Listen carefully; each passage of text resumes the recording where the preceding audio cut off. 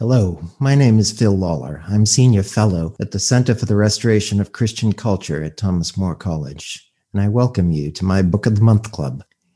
Every month, I arrange to have a conversation with the author of a recently published book that I've found particularly interesting, something that offers a provocative perspective on one or more of the topics that are of particular interest to our center.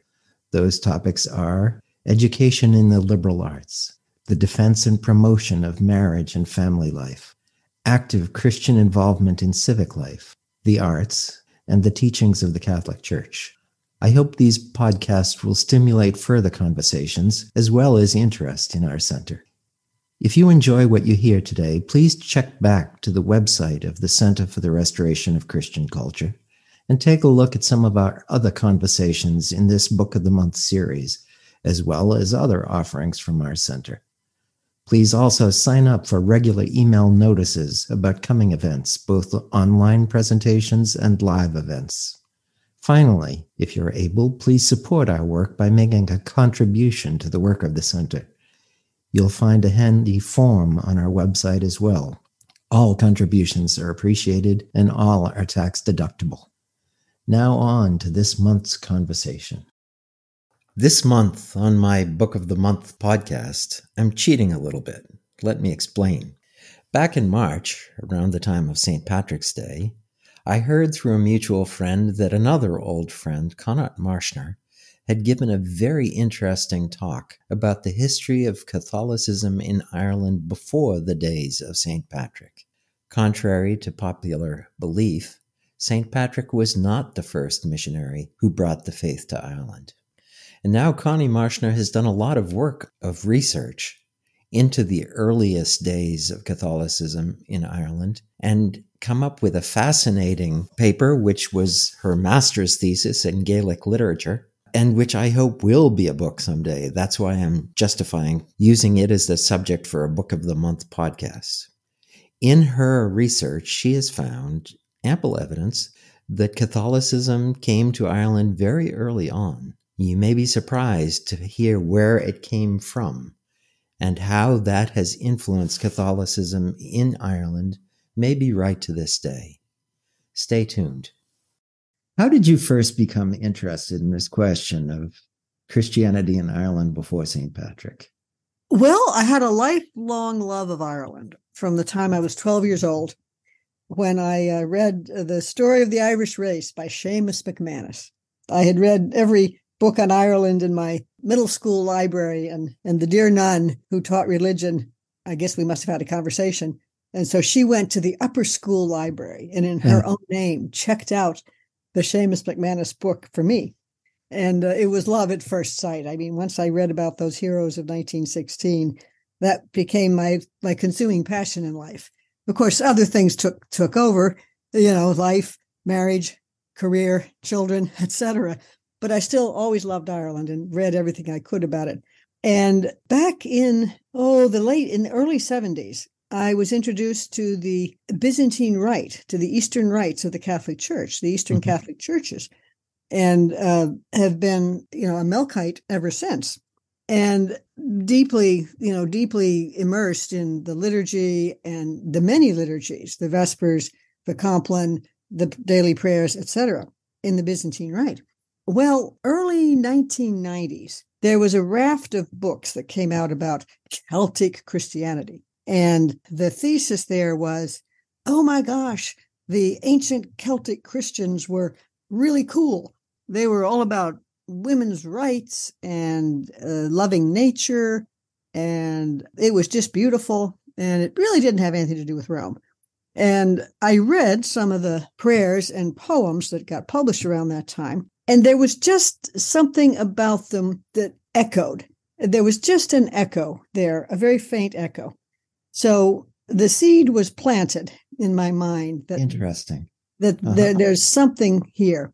And it was years and years before I was able to do anything about it. But at the beginning of COVID, I happened to see an online ad for an online master's degree at University College Cork in Gaelic literature. And since I was facing, at least a year of being cooped up, I figured this is a great way to have a happy place to go. So I signed up for that. And it was absolutely wonderful because it opened up so many resources to me that I didn't know existed, and had wonderful courses all done on Zoom, pre-recorded, but still wonderful access to material. And so I began to get serious about looking into this question and what was there. And it was absolutely amazing what I found. I mean, for instance, the Uwam inscription, before the Christians arrived in Ireland, there was no written language in Ireland except what's called Uwam inscriptions, which is basically lines carved into stones. But they've subsequently learned how to translate them. And there is one. Now the Uwam inscriptions go from the 1st century BC to the 4th century AD. That's the dating of those stones. And one of those says, pray for Olin the Egyptian at St. Olin's Well in County Cork. Now, okay, 4th century or earlier? St. Olin the Egyptian? Huh? What's going on here? So where did this come from? Then there's a martyrology written probably about the 7th or 8th century that has an invocation to pray for the 7 Egyptian monks buried at Desert Illig. Pray for the 7 Egyptian monks buried at Desert Illig, a place in Ireland. How did there get to be 7 Egyptian monks buried in Ireland? Now, over time, the critics and the scholars said, oh, that's all just illusions or poetic, or, that really didn't mean it, because the prevailing thought for a long, long time was, how in the world could this Western island, this remote Western island, have had any contact with the Eastern Mediterranean? How could it have had anything to do with this part of the world? And that was the prevailing scholarly opinion for a long time. It's kind of a funny opinion when you think we're talking about the origins of Christianity, which came out of the Mediterranean. Well, yes, exactly. But you have to realize that the scholarship of Irish literature, which began in the 19th century, was done by Church of England people, British people, whose opinion of Ireland was that it was a backward, right, no good place. I mean, in fact, before the colonization of Cromwell, and even before the Normans invaded Ireland, Ireland was a very important culture in Europe, and it was very cosmopolitan, and it had links and trade and intellectual exchanges with all the intellectual centers of Europe.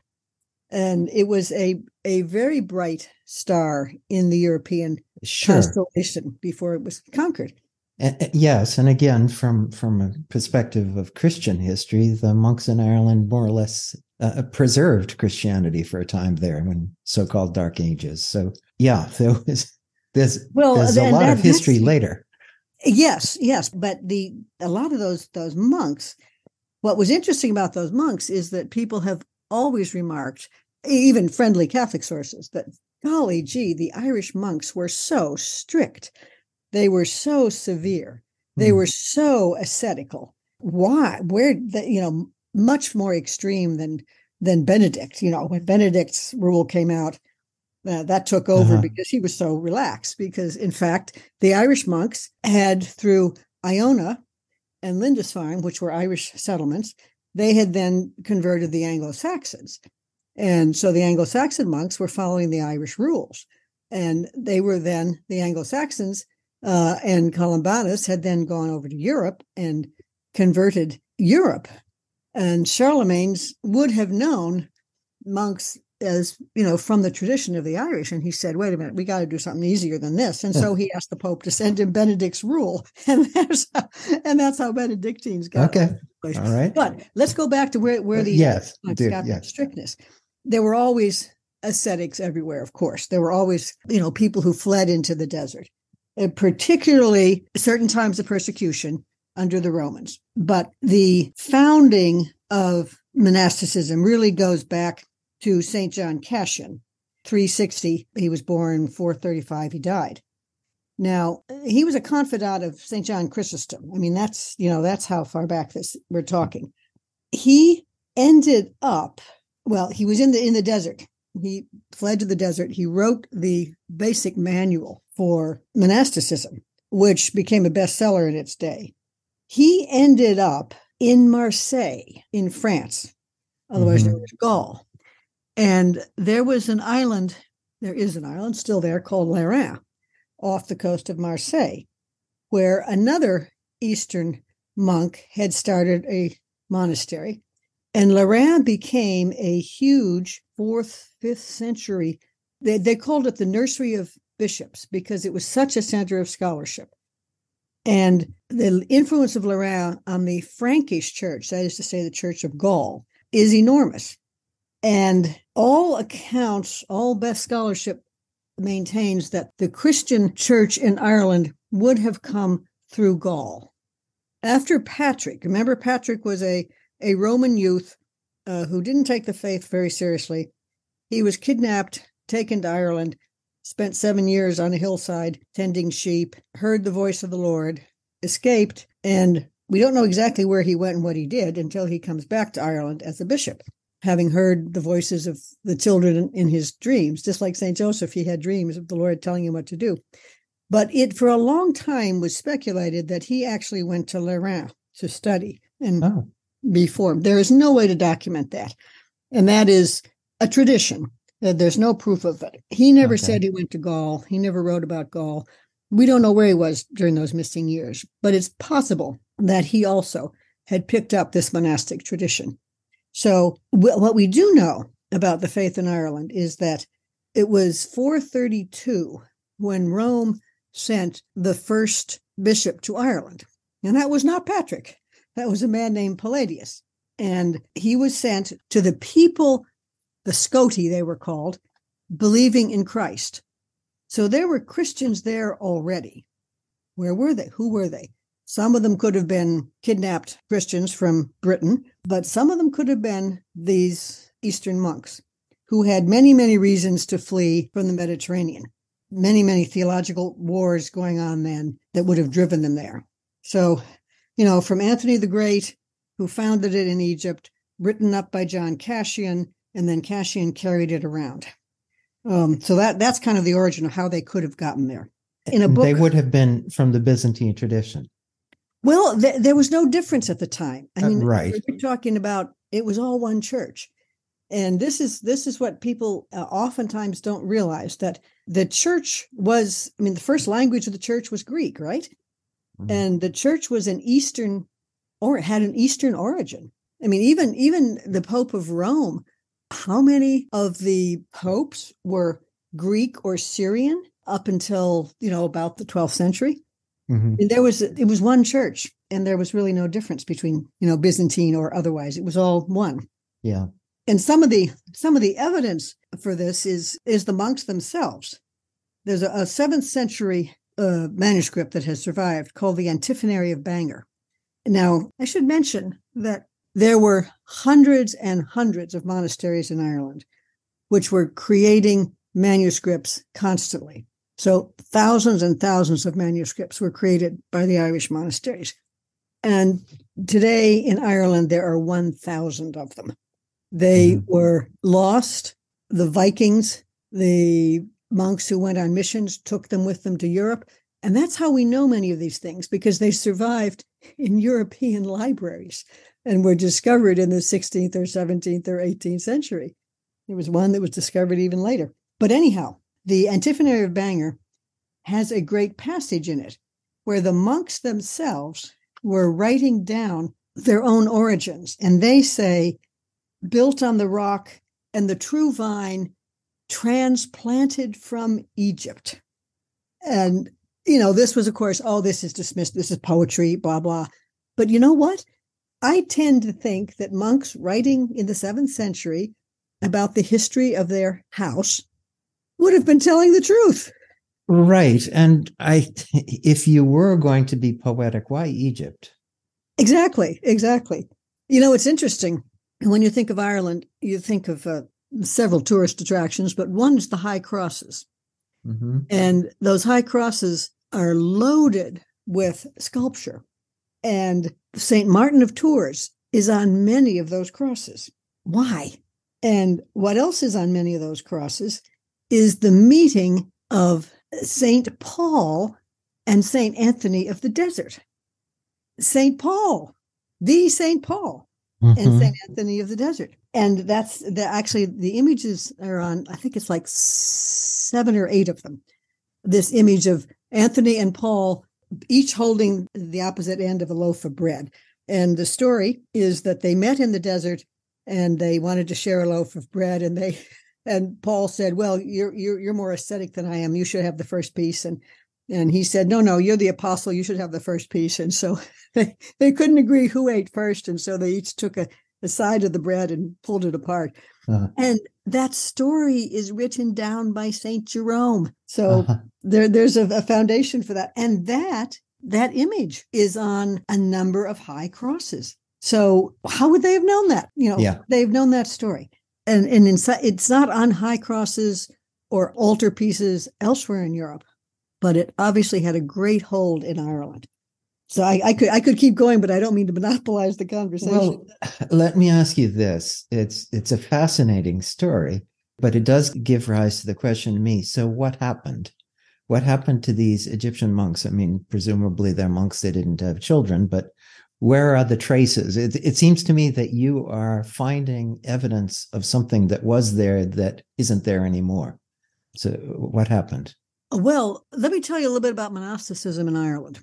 When we'll use St. Patrick as a hypothetical here, because he does get the credit. So we'll give it to him for converting Ireland. And he wrote the first 2 works of Irish history, really, his Confessions and his letter to Coroticus. So we'll give him the credit. When he converted somebody in Ireland, he would eventually work his way. He had a wonderful evangelization style. And he, having lived there and speaking the language, he knew how to do it. And he knew how to appeal to the different kings. Now, we got to understand there were about 150 kings in Ireland. And they each controlled their own land. And so he would convince a king, okay, can I please have a monastery? Can I please have some land? And the king would say, okay. And so he'd start a monastery in generic terms. Well, then the king would die. Now, they didn't have inheritance laws, and they didn't make wills like we do. When the king would die, the Derbfín, which is 3 generations of, out to the 3rd cousins, would all get together and decide what to do with everything, and also would pick the next king. It wasn't a monarchy in the inherited sense.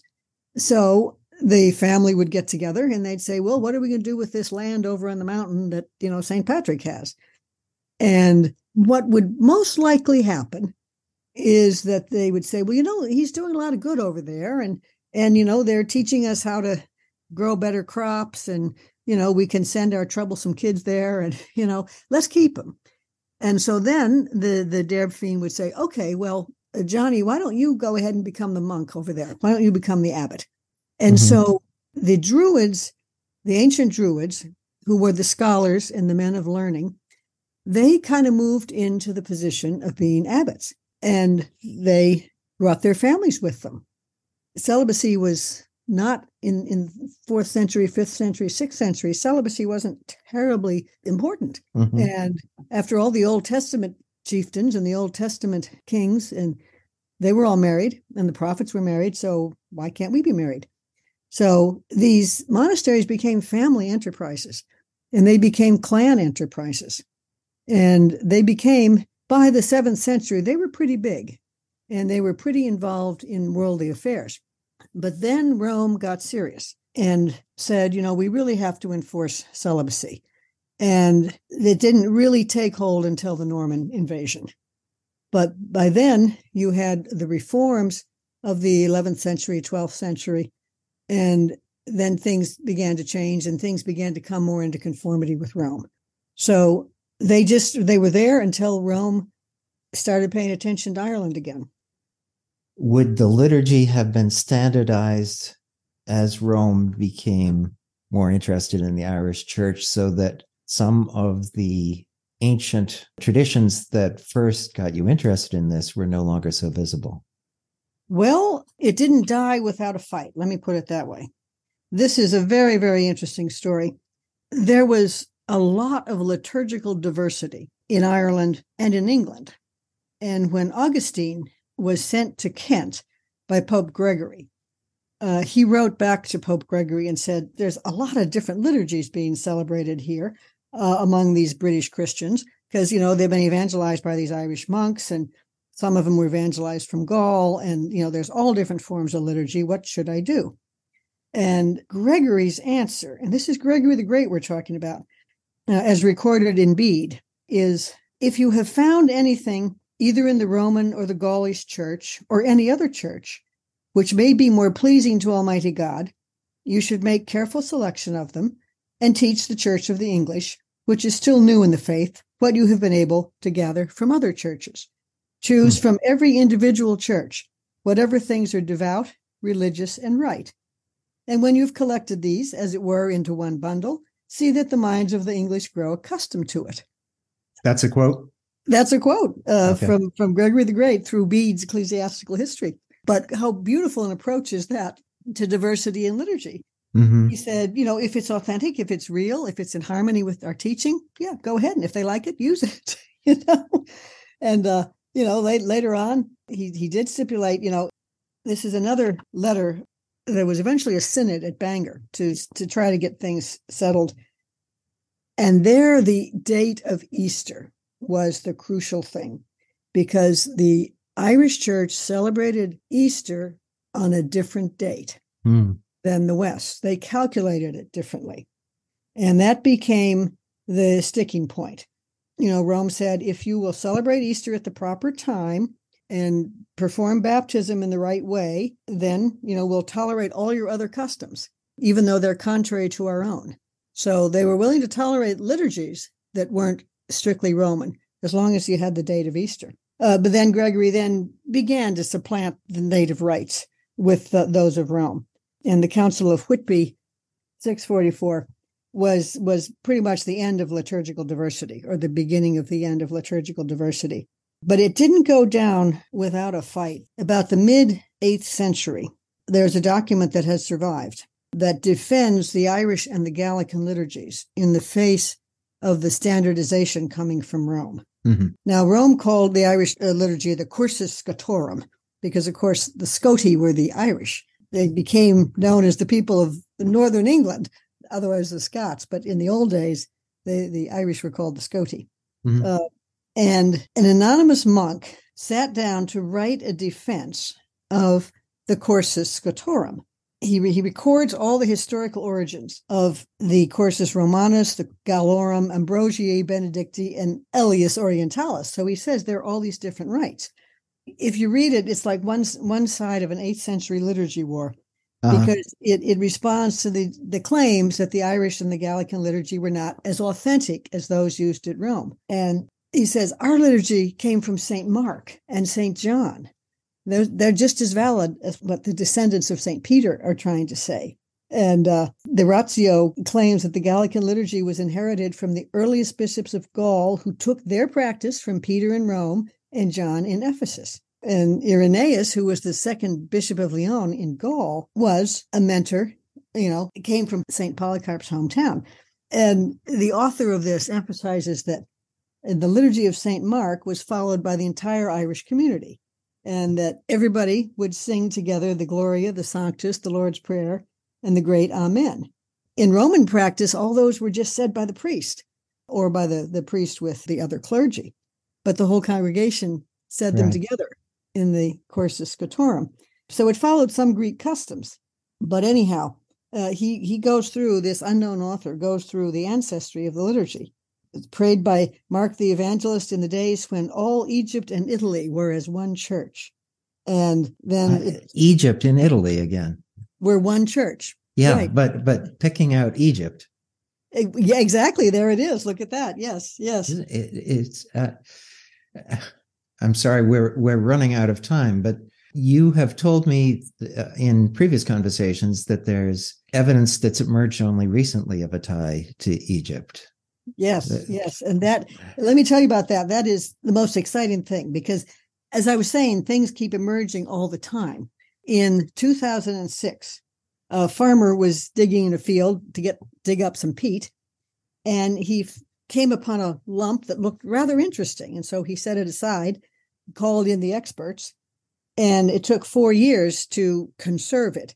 But during the conservation process, it turned out to be a psalter, a psalm book. And the inside of the leather cover was found to be papyrus from Egypt.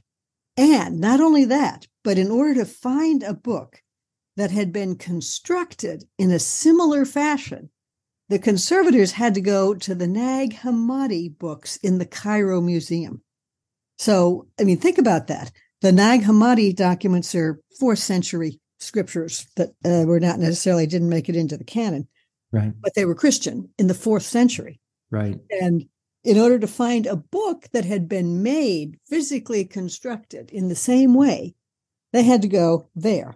So here you have something 4th century, what looks like a 4th century Egyptian manuscript showing up in a bog in Ireland. Well, it would be a younger manuscript, obviously, because it's written in Celtic script, so it wasn't written in Egyptian. But the technique would have been Egyptian. So they knew, they couldn't have known that unless there were Egyptian monks there, even as late, or at least following what they had learned earlier. They haven't dated that authoritatively, but it's probably 7th, 8th century.